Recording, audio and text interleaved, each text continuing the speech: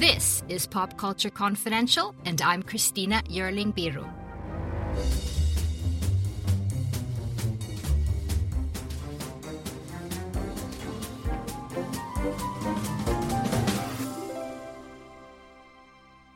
Hey everyone, welcome back. So, when I sat down to watch Padma Lakshmi's new show, Taste the Nation, in preparation for this interview, I was sure I'd enjoy it, but it turned out to be so much more than that. I've always liked Padma's approach to food, and she's a terrific host on Top Chef, my favorite competitive reality show for 17 seasons now. She seems to be able to describe every bite in a way that we, the viewers, can literally taste it from home. Padma's been an outspoken advocate for human rights and women's rights, and a few years ago she wrote an excellent memoir called Love, Loss, and What We Ate. For the past few years, in everything she does, she seems to have the intention of owning her own story. And she really has. Her honesty has helped many. She's shared her mother's story of leaving India after divorce for a new life in the United States.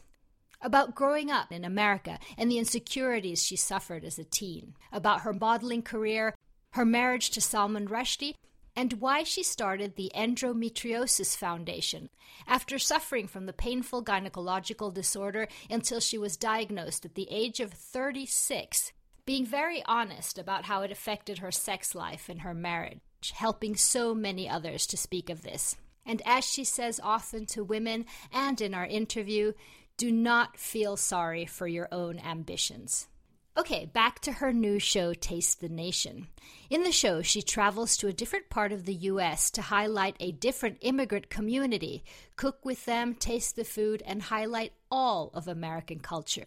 So I thought I'd enjoy it, but I really loved it. I find it highly affecting, and it takes the traveling food show to another level with emotional meetings and highlights different cultures in a moment where we really might need it the most. So I was honored to get a chance to have a conversation with Padma Lakshmi about her life, her show, and of course, her honesty.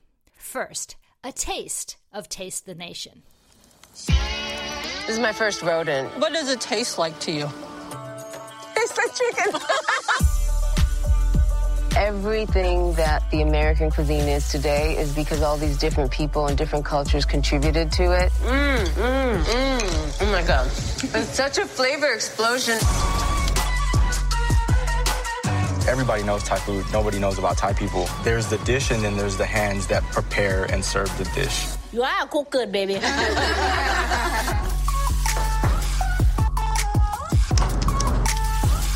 This alone is reason to come to El Paso. That's good, huh? Burp a little. The Thai 2.0, dude. Padma Thai? Watch your back. God damn it. Food is medicine. We've all heard that before. It's much deeper than just what feeds you. It's like a spiritual connection. The gateway to another culture often happens first through food. Okay, inshallah. If you sit at my table and eat with me, you'll know who I am. This is what American food looks like. This is the original. This is real America. I'm really sorry you can't eat this. I always do that. So Padma Lakshmi, thanks so much for joining me, and thank you for your incredible new show, Taste the Nation. It made me cry way too many times, and not just because I'm not a great cook, but seriously, we're doing this show a bit earlier than I'm going to release it, and it's in the midst of the George Floyd protests and the murder, and going through this series the same few days as this was happening, it just felt even more poignant. And several of your interviewees and you yourself have talked about food is resistance, food is political. Tell me a little bit more about your thinking around that. Well, there's nothing more visceral than food. We have to have it. We need it for our survival. I really believe that there are two things in this world human beings need for survival. One is food for survival of one's body, and the other is love and understanding. for the survival of one's spirit, you know. And so there's nothing to bring home a point more than, say, you know, food scarcity or the kinds of foods that we eat.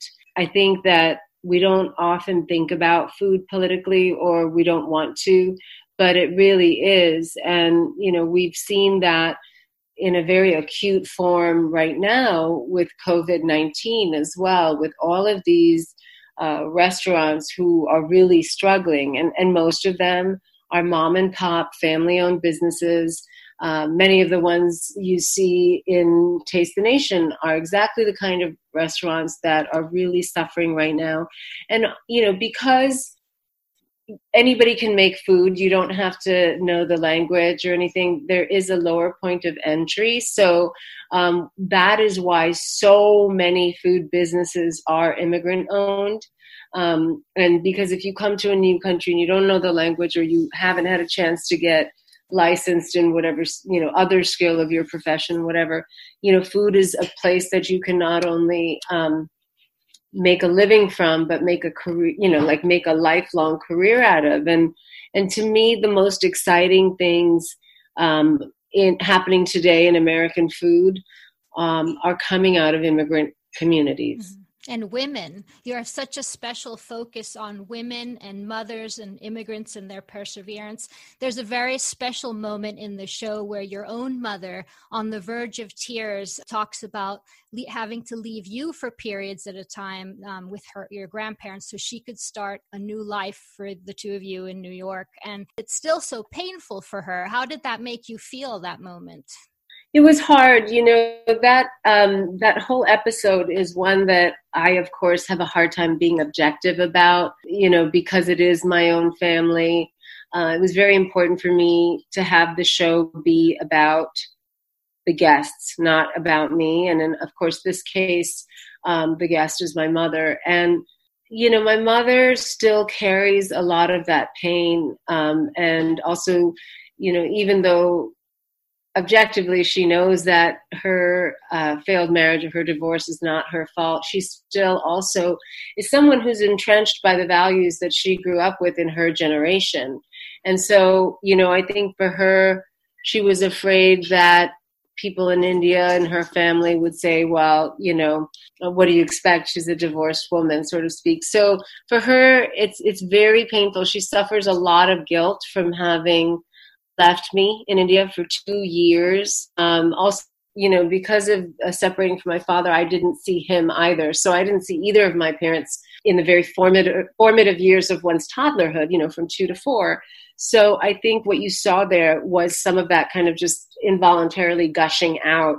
And I think for many people, it is a very visceral, emotional thing to leave everything you know, your life, your loved ones, and go and pick up and move to a completely new country where you really have no one and start from scratch.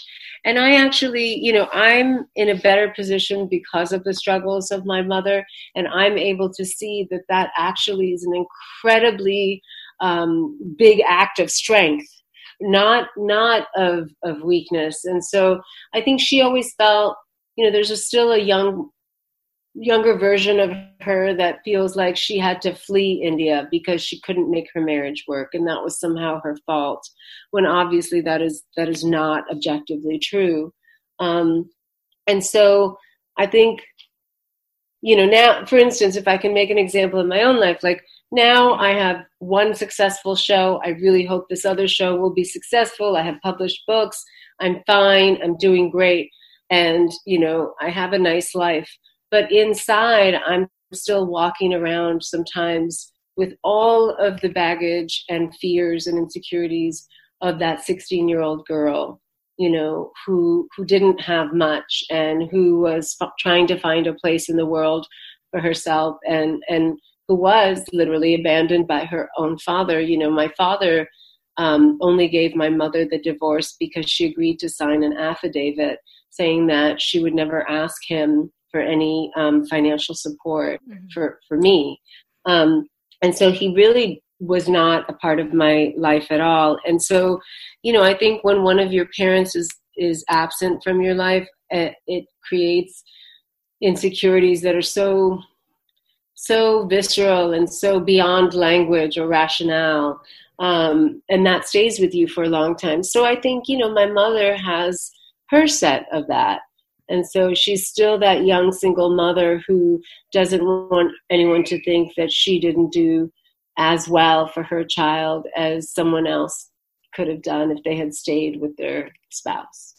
And it's so interesting. There's even a beautiful Peruvian woman on your show who has almost exactly the same story as you and your mother do. So the fact of mothers doing the best they can to make a better life. Women have always had two careers. One, which was to be, a mother or a spouse or just be the main linchpin of the family. And then the other one was the career they had outside of the home to earn wages if they so chose. But they always had to make both of those things work. Whereas men have had a professional life and a personal life. Yeah. And, I give interviews all the time with Tom Colicchio, who is, the head judge on my show. And when we are sometimes interviewed together about our show, nobody ever asks him about life-work balance. No. Nobody ever asks I hate him that question. Nobody ever, it is, I ask myself that question, but that's my own struggle in my head. And nobody also ever asks him how he keeps his figure, Yeah.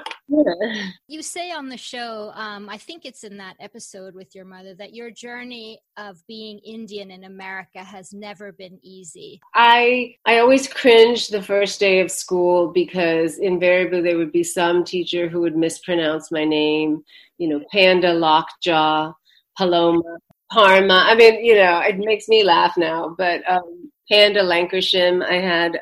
It doesn't make you laugh when you're a teenager. I can get that. Right. Now I can laugh about it, but before it wasn't that funny, and it just because also you're doing it at a time when you're so vulnerable and you just want to blend in and not stick out and not give your peers any reason to ridicule you. There was that. There was the inevitable terror of opening my lunchbox to see what was on the other side of that Tupperware lid, when everyone else had really nice peanut butter and jelly sandwiches or bologna sandwiches, there was that. There was also people asking me, why does your mom have a dot on her head? And then the day that we would have to go to some religious function that I would have my Indian clothes on and I would run into somebody and they'd be like, why are you dressed like that? So all of those kind of things that, of course, now this generation is different because we have the internet. And so the world is a much bigger and a much smaller place at the same time, And so people are exposed to more cultures and more cultures that live side by side with them in this country. But when I was growing up, that really wasn't the case. And there weren't even that many Indian kids in my school, whether it was elementary school or high school. And so, they didn't know what to make of me. And so I always I felt awkward. I felt like my neck was too long. I was too tall. My skin was brown. And, I remember being at summer camp in fourth grade, and we would take a trip to Coney Island, and everybody would be in their bikinis, and they would be lying down and taking sun, getting a tan. And I certainly didn't need a tan. And I knew that I would be going back to India, where my grandmother would be like, why are you so black? Why are you so dark? You need to stay out of the sun. Because, of course, Indian culture has a lot of color prejudice baggage, too. That's deeply insidious and horrible. So, I had a different experience, and also I had different rules that I had to live by than an American teenager, because my parents, or my mom and my stepdad, were, conservative middle-class Indian people. It was just hard to explain to my classmate who was male why he couldn't come to my house and do the project with me. Or my teacher, that I had to have, only female partners and things like that. And, there were cultural clashes within my own family, because when my mother remarried, she remarried a North Indian man who had never been to India until she took him. He had grown up in Fiji. The British took indentured servants all over the world. That's why you have so many Indians in Guyana and Trinidad and Kenya and Nigeria and stuff. So he was much stricter than even my mother was, because he had Indian values that were 200 years old, and so because that population was afraid of losing their culture, they didn't really mix with the indigenous Fijian population. And so there's like all kinds of layers like this, and that's when cultural misunderstanding comes. And so for me, the biggest goal with this show is to hopefully expose a greater number of American viewers to cultures that exist right here in our shores, and expose themselves that what it means to be an American today is a lot of different things. And that we should open up our definition of what that is, because it's only there. Hey, it's Kaylee Cuoco for Priceline. Ready to go to your happy place for a happy price? Well, why didn't you say so? Just download the Priceline app right now and save up to 60% on hotels. So whether it's Cousin Kevin's Kazoo Concert in Kansas City, go Kevin, or Becky's Bachelorette Bash in Bermuda, you never have to miss a trip ever again. So download the Priceline app today. Your savings are waiting. Go to your happy place for a happy price. Go to your happy price, Priceline. It's so interesting in your show to see up close that there's so many people, second generation, that are living the traditions of their families, but have never been to the countries and maybe never even will, and still bringing those traditions along. And that's sort of what America is. I thought those stories were incredible. But I have to say, your honesty seems to be such a huge part of your journey. I remember around the time of your memoir, you said many times that you kind of made a decision to make your history your own, to be open, to help others, mainly women. How has being this honest changed your life? It's been liberating, to be honest. There's a beautiful freedom that when the best thing about writing that memoir is that nobody could talk shit about me, because I had already said everything myself. So there was nothing, there was nothing to be afraid of, because for so many years of my life, the narrative of my life was told through the gossip columns, and that had very little resemblance to the human being that I was, or the life that I experienced actually living in my skin. And it was all distorted, and it was all very, cynical. And so I just decided that, first of all, I love reading memoirs. And I knew that if I didn't write a memoir that was excruciatingly truthful, that it wouldn't be worth a read. My literary ego just wanted the book to be good, frankly, and I am cursed and blessed with really good taste in books. Well, it has a Didion-esque quality to it. Yeah, thank you. Yeah, I'm a huge fan of Jones. And yes, I had, definitely had several totems looming around in the air above my desk in the office. And so I wanted the book to be truthful. And then it was really, I wouldn't say cathartic, but it was very useful for me to evolve my opinion of myself and my own life. Just the experience of writing everything down on page and, about your life lets you look at the list in hard copy. What surprised about yourself? Well, there were patterns that I never realized. For instance, when I write about the experience with my stepfather, and how I really didn't like him. And, I didn't really realize until I was in the process of writing the book, that some of the reasons that I had for not liking him were valid, but a lot of the reasons that I initially didn't like him before any of that stuff happened, was because of my own self-loathing. Like, I was judging him the same way that the people at school had judged me, that I came from one of those smelly third world countries with gross food and dark skin and no deodorant and, left and right. You can write as many pages as you want about that subject. And I didn't really realize that. I didn't really realize that one of the reasons I didn't like him was because I was embarrassed of his crudeness. And it was my own insecurity that didn't want me to be lumped in with that again. And so that was really illuminating. And it also, it allowed me to forgive my stepfather for some of the very turbulent and painful periods of our relationship. That really did happen,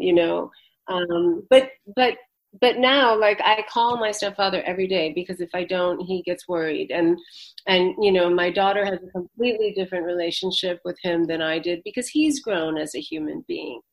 And so life is long, and it's important to understand that everybody goes through their own evolution. And so I wanted to show that. I wanted to show who I was, independent of just the headlines or the pictures on a red carpet of me in a fancy dress. I didn't know how that book would come out. It was supposed to be a healthy eating book. So there you go. Were the reactions to this book, in your honesty, different in India than they were in the States? I didn't know. It's interesting. I didn't know how it would be accepted, because yes, I'm very Indian, and I still have an apartment in India. I go there all the time. But, I'm basically an American person. I live here. My work is here, my family, my home. And so I conduct my life by the standards of most American culture, but I didn't know. And it was very hard. I did allow the people that were mentioned in it to read it before I did the final copy edit, because I thought that was only fair. I think that I was worried about how it would be perceived, especially because I'm writing, really, really deep, nitty-gritty stuff. And I was really happy with the way it was accepted in India. It did really well.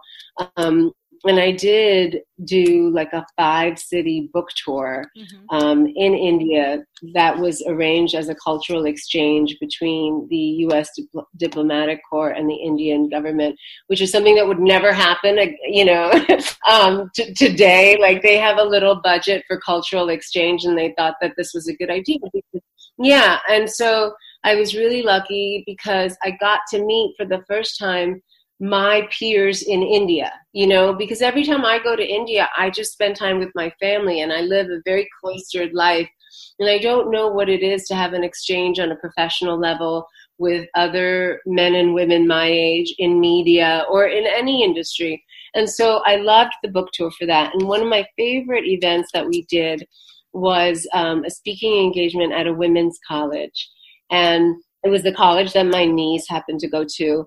And there were 500 women or young women there. And I've never heard such a loud noise. It was just like mayhem. And, I had 2 guards with me to, just crowd control. And what I loved most is that the guards were also female. They were female officers, with the beret and the, khaki outfit and the braid and the, it was amazing. And it was kind of overkill, but I was happy that they were women. And so it was really cool to speak to 500 18 and 19-year-old Indian college students. And their questions were really poignant.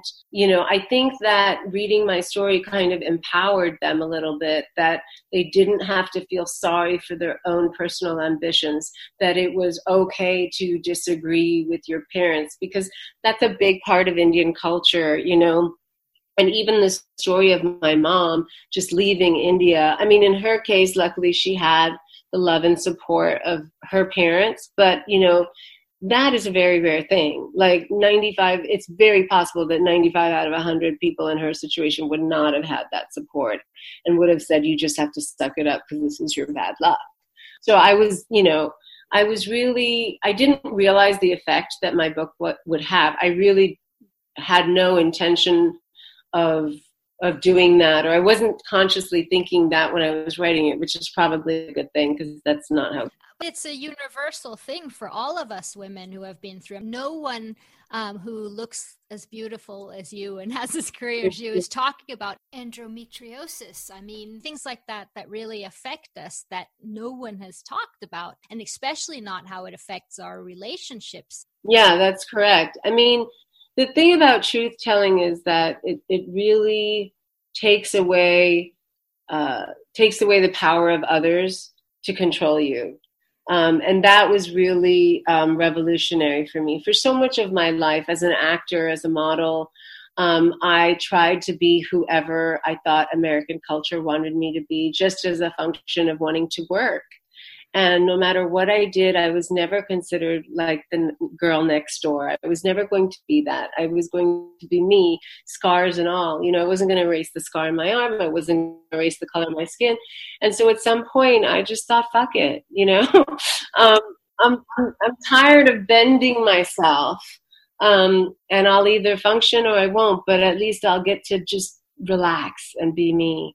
And I think that is really when I started doing work that was much more meaningful, certainly to me, but also had a bigger ripple effect in the community that I was publishing in. Going back to this series, there's a wonderful episode with you and your daughter where you're baking dosas and she's like, yeah, well, American waffles are a bit better.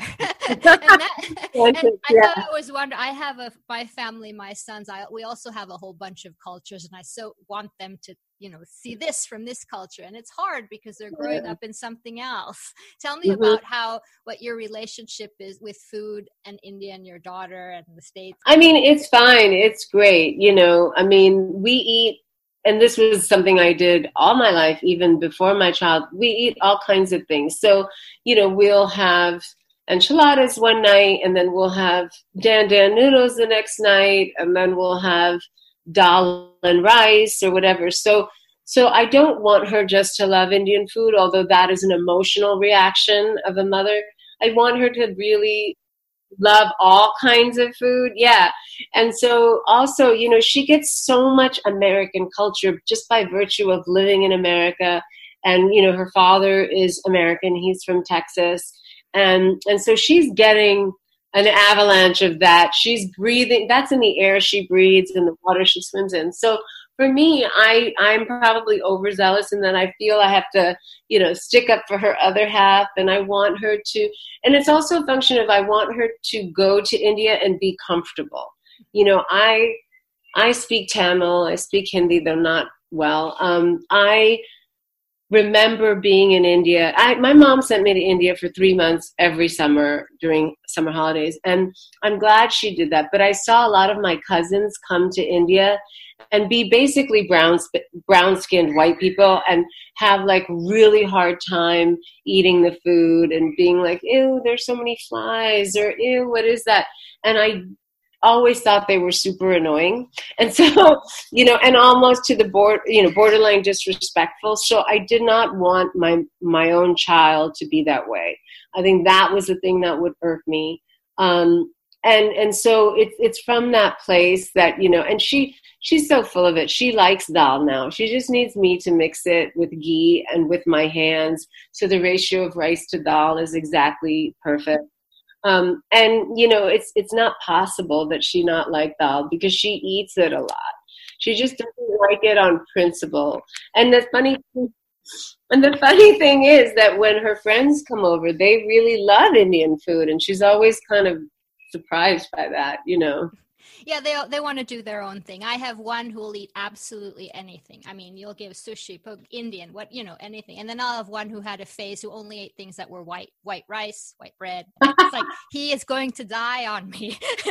But that's changed too. So they go through different things. Yeah. I know that I'm a bit over time, but I have to ask you a few questions about Top Chef. Of course. Long time fan. I absolutely adore the show. And I think you guys have done something so special because these are real masters masters, and it's a reality show where you're actually learning something. Thank you. I hope so. Yeah. How close do you get the contestants? I keep thinking as a viewer, it's like, oh my God, no, don't make the risotto in a 15-minute challenge. You know that you should not do this. You never learn. I know. I think you get in that headspace and then you lose your mind because of the stress and just being so focused on what you want to do, and because you want to win so badly. I'm not close to them when I do the actual filming, and that's very purposeful because I'm judging their food and I want to make sure that I'm as impartial, and I don't want even the appearance of anything improper to be there, or favoritism or anything like that. But I am the person that is with them day in and day out, every day. And so each batch of contestants on every season is, I liken it to a new batch of fourth graders that a little elementary school teacher would have, like a little maternal feeling, or, sometimes I'm rooting for all of them just to do their best, regardless of who I think made the best dish on any given challenge. I'm kind of rooting for them to do well for their own personal best, because as hard as Top Chef looks on TV, and it is really hard, it's way harder when you're there in person. It is. They're sleep deprived. They don't see their families. They can't read a newspaper or go on the internet. If they have books that they're reading, they have to have them pre-approved. They have to have all their phone calls to their children or partners monitored. It's a really pressurized, special period in their lives. And any contestant will tell you that, it was a very, very forging experience for them as chefs. And so, I do get close to them by the end of filming, but I don't express my affection or closeness in any way because I have to be almost apathetic, I like to think that over the years I've found a way to be empathetic while still being apathetic, if that makes sense, to what they're going through, because I know more than anyone how hard they work. And so after the show is done, I will see them often at food events or, things like the James Beard Awards or something like that. And once the season is over and we've crowned a winner and all that is passed, I can be free to, correspond with them if I want to, socialize with them if I want to. Obviously, I'm close. We've had over 200 contestants at least come through, so I'm closer to some than others. But even the shitty people who get knocked off, or like, even not that they're shitty. When I say shitty people, I'm saying the ones that are disrespectful. Even those people I have empathy for, and I try to remember that their behavior is a product of the duress that they are under, that this is not normal life for them, One of the things that's so great about Top Chef is that you guys have to impart to us what you're tasting, and you use such incredible language around the food. I keep thinking that somehow you guys manage to describe it in a way that I can taste it. Is this something that you've thought about a lot, or does it just come naturally? I am somebody who always is happy to talk about food from morning to night, and I'm the kind of person who's planning my dinner when I'm washing my lunch dishes. I've grown up in a family like that. If you've read the memoir, that, there were 8 to 10 people living in my grandmother's house, and there were only 2 burners. So we were always cooking. But I think that is, it's a miracle to me that our show does so well, because I think that is a testament to how we describe food. Because, on Project Runway, you can see the clothes. You can see whether, the model can walk or not. On The Voice, you can hear the music. And in sports, you can see, and then you can argue with the referee about the slam dunk or whatever. But on our show, you are really looking to us to interpret and describe that experience for you. And as a food writer, it is what I do in and out. I'm not a chef. I don't have any restaurants. That's Tom's gig. And that's why he's the head judge. He comes to us with a world of experience. I'm not an editor. I don't publish a food magazine. And that's how Gail comes to it. She's also worked extensively for other chefs and other editors and stuff. So I come to it really as the audience's representative. And I see it as my job to tell you what that's like. Just like it's not much different from the job I have when I write a cookbook. I need to communicate to you when I'm not standing in that kitchen with you, how to make something, how it should smell, how it should look, how the popping should sound of the mustard seeds, and when you know it's done. And so it is something that is anyway how I speak, certainly about food. I'm somebody who reads cookbooks when I get them cover to cover. And, I may or may not follow the recipe very faithfully, but I love cookbooks and I love food writing. I can probably quote verbatim from MFK Fisher to you. And so, I think whatever you're writing about, you should write about with great care. And yeah, whether it's a bowl of rice or ball bearings. I'm not going to ask you who's going to win this season, even though it's so exciting. It's driving. But finally, one of the other sides to round this up about the wonderful honesty of Padma is champagne Padma. We love her.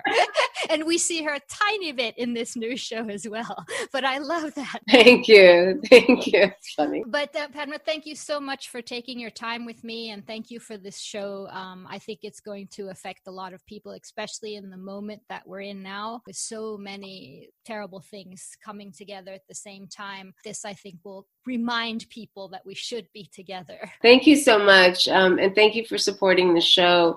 I just hope it finds its way. Obviously, as you can imagine, with COVID, it's been a challenge to get the word out and promote it the way I would normally promote any other, project. So it helps to have people just saying, hey, give this a chance, because if enough people do that, then hopefully we'll have the second season. Thank you so much to Padma Lakshmi. Taste the Nation premieres on Hulu on June 19th. And the last episode of season 17 of Top Chef premieres this week. And thank you so much for listening to Pop Culture Confidential. If you have a moment, please rate and review the show. It really helps others find us. And subscribe wherever you get your podcasts. I'm Christina Yerling-Biro, and thank you so much for listening. Don't you know that you're a grown-up? I'm a grown-up. Me too. Yep, me too. But these days, being a grown-up can really suck. Luckily, we're grown-ups who grew up in the coolest generation. We had video arcades. And also some of the best TV and movies ever made. We lived the origin of awesome consumer electronics. The list goes on and on. Yep, Generation X. Exactly. And we're Gen X grown-up. Every week, the Gen X Grown Up podcast explores media, tech, toys, games, and more from both yesterday and today. Through the eyes of Generation Xers who absolutely love that stuff. You can find us on iTunes or wherever you get your podcasts. Or find us on our website, genxgrownup.com. Life sucks as a grown-up. All right, you think that was good enough? I hope so, man. I'm tired. Who listens to a promo on a podcast and then goes and listens to a different podcast? Right. I've never done it. No. Right.